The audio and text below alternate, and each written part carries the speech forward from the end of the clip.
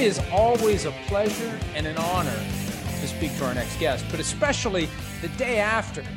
He goes 12 catches, 148 yards, 3 touchdowns. He is him. He is Stefon Diggs. What do you say, Stefon? What's up, big guy? How you doing, man? It's always nice chatting with you.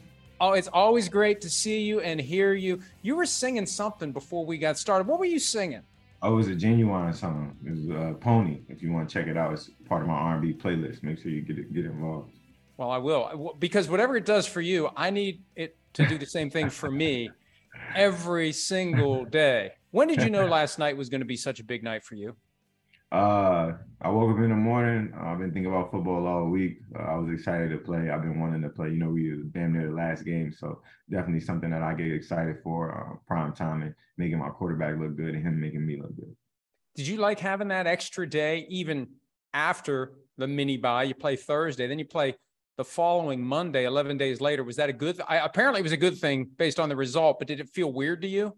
Yeah, a little bit, but just because it's so long to be playing a game, and I'm used to playing play Sunday. You get ready. Your schedule is a little different. When those weeks are a little off, you kind of got to switch your routine up a little bit. But I ended up making it out pretty good. Took care of my body and got ready for this next one. But we got a short week this weekend coming up, so I'm on top of it right now. First player since Steve Smith in 2007 to have 250 or more receiving yards and 4 touchdowns the first 2 games. Great start to the season. What has gotten better about your game this year? It was a decent start. Steve Smith is one of my favorite receivers, if not my favorite receiver, by the way. Shout out to Steve Smitty. It's no difference. It's just going in with the right mindset. I feel like this year I was in a little different role as far as like my leadership role. I needed to step up and do more and be more of the example, and just more show, less tell. And I just wanted to show my guys what I can earn their respect. Earn the respect of my coaches as well, that they can trust me, and when I'm out there, I'm gonna make plays for them. So it's not too much of a difference, just as far as like strengthening my approach and going in with the right mindset. Chris Sims was up there visiting the team during training camp. We talked about this earlier today. He said you put on some weight, good weight, muscle weight. Yeah. How much have you gained, and how is that making a difference for your game? I gained like 12 pounds, like 10, 12 pounds. I used to be around like 192, 193. I'm like 205 or something like that, 206. Then I lose a little bit of it. I go to game 200, 201, but it feels real good. As far as like a smaller built receiver, I'm putting on a little bit of pound just so I can, handle more, handle those tackles, and, dealing with those big corners and stuff like that. You got to get some strength. So I just been working on my game, tailoring it up, trying to just get better. Hey, Stefon, you're not just handling it, you're delivering it. I noticed it several times last night. You are sticking your nose in there and you're hitting them before they can hit you. Yeah, that's new. That's new for me. I usually step out of bounds and, try to get down real quick. But it's a couple of times that if I'm one-on-one, I'm going to try to get all the yards I can, move them chains. Where are we at with the chemistry between you and Josh Allen? How much of it is unspoken at this point? Like on the first touchdown last night, he goes off to the left, you go across the formation. How much of that was planned and how much of it was just improvised in the moment? Of course, we got like a route and we got a plan, but at the same time, when the guy's rolling to the left and he's not even looking at you and he looks right and throws a dart to you, it's somewhat you got to attach it to chemistry and trust as far as like being with your quarterback and him knowing where you're going to be at.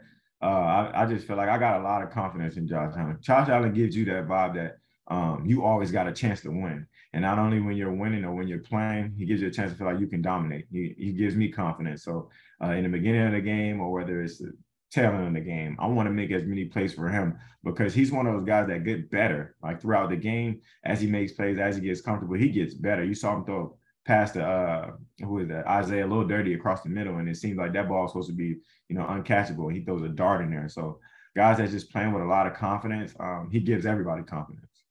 Last night, no Gabe Davis. Did you expect the Titans to try to shut you down and take you away? And did they try and just they weren't able to do it?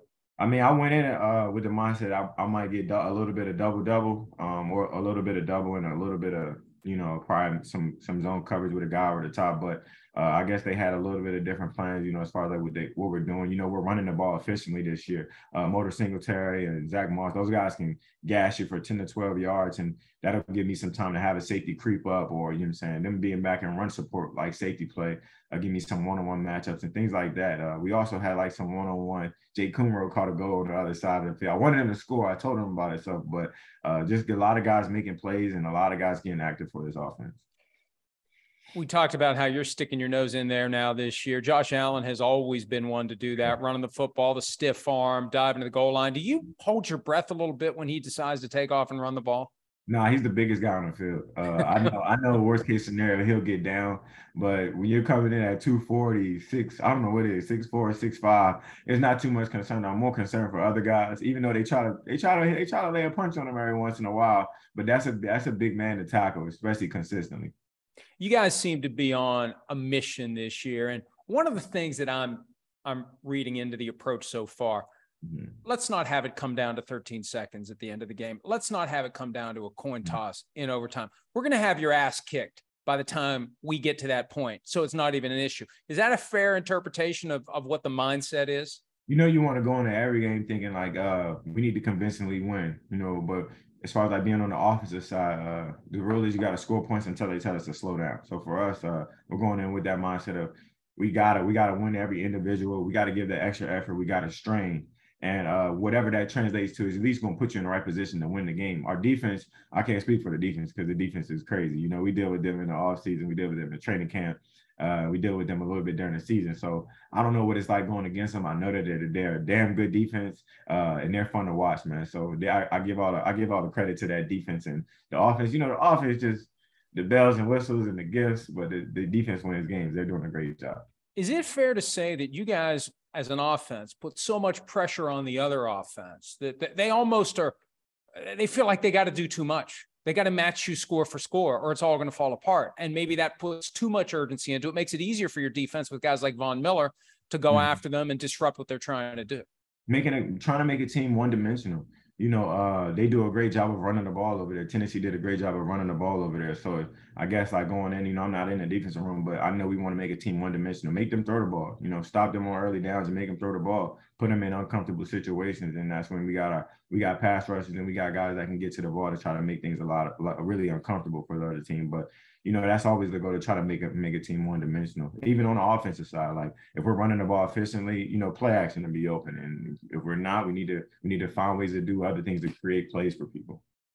Miami's been impressive this year on offense, especially this past Sunday. How much will you be watching Tyreek Hill and Jalen Waddle and Tua Tagovailoa when you're on the sideline on Sunday?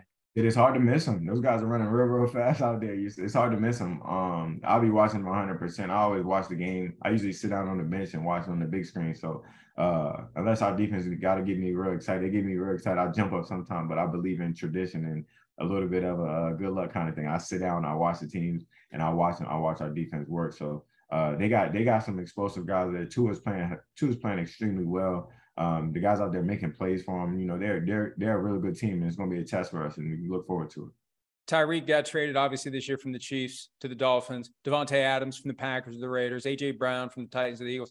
How much do you think you helped blaze the trail for, hey, you know what? It's just business. It's business for the team. It's business for me. I want to move on.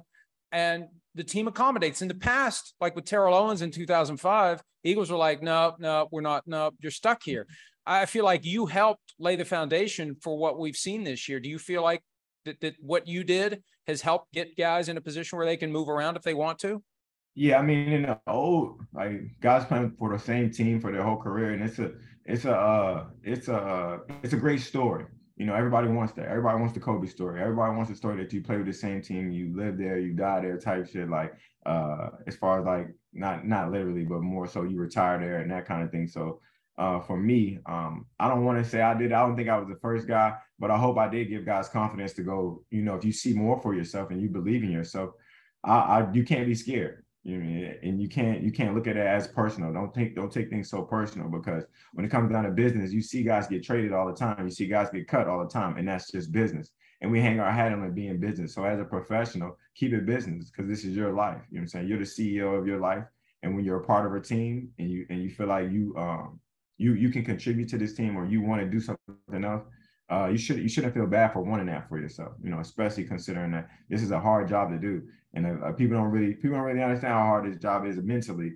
And I just want guys to be happy in your situation, go to work, smile, and like who you're around all the time. Well said. Very well said. Now, I know that the official response is we take it one game at a time.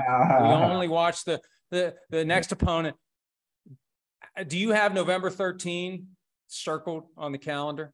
Vikings, they asked me that last week. Do I have stock in certain games? And I say probably naturally in the back of your mind, but in the front of my mind, I try to keep it business. That next opponent does mean a lot to me just because I try not to get ahead of myself. My grandma told me, I got eggs in my basket, take care of those eggs. That next egg will come, but right now take care of the ones in your basket. So I'm focused on the one this next. Well, you got some Snickers bars in your basket today. Yeah. That's why you're here. Tell us what you have going on with them. Oh, this is my second year partnering with Snickers on Rookie Mistakes. I've had my share of Rookie Mistakes back in the day, but that was a little bit ago.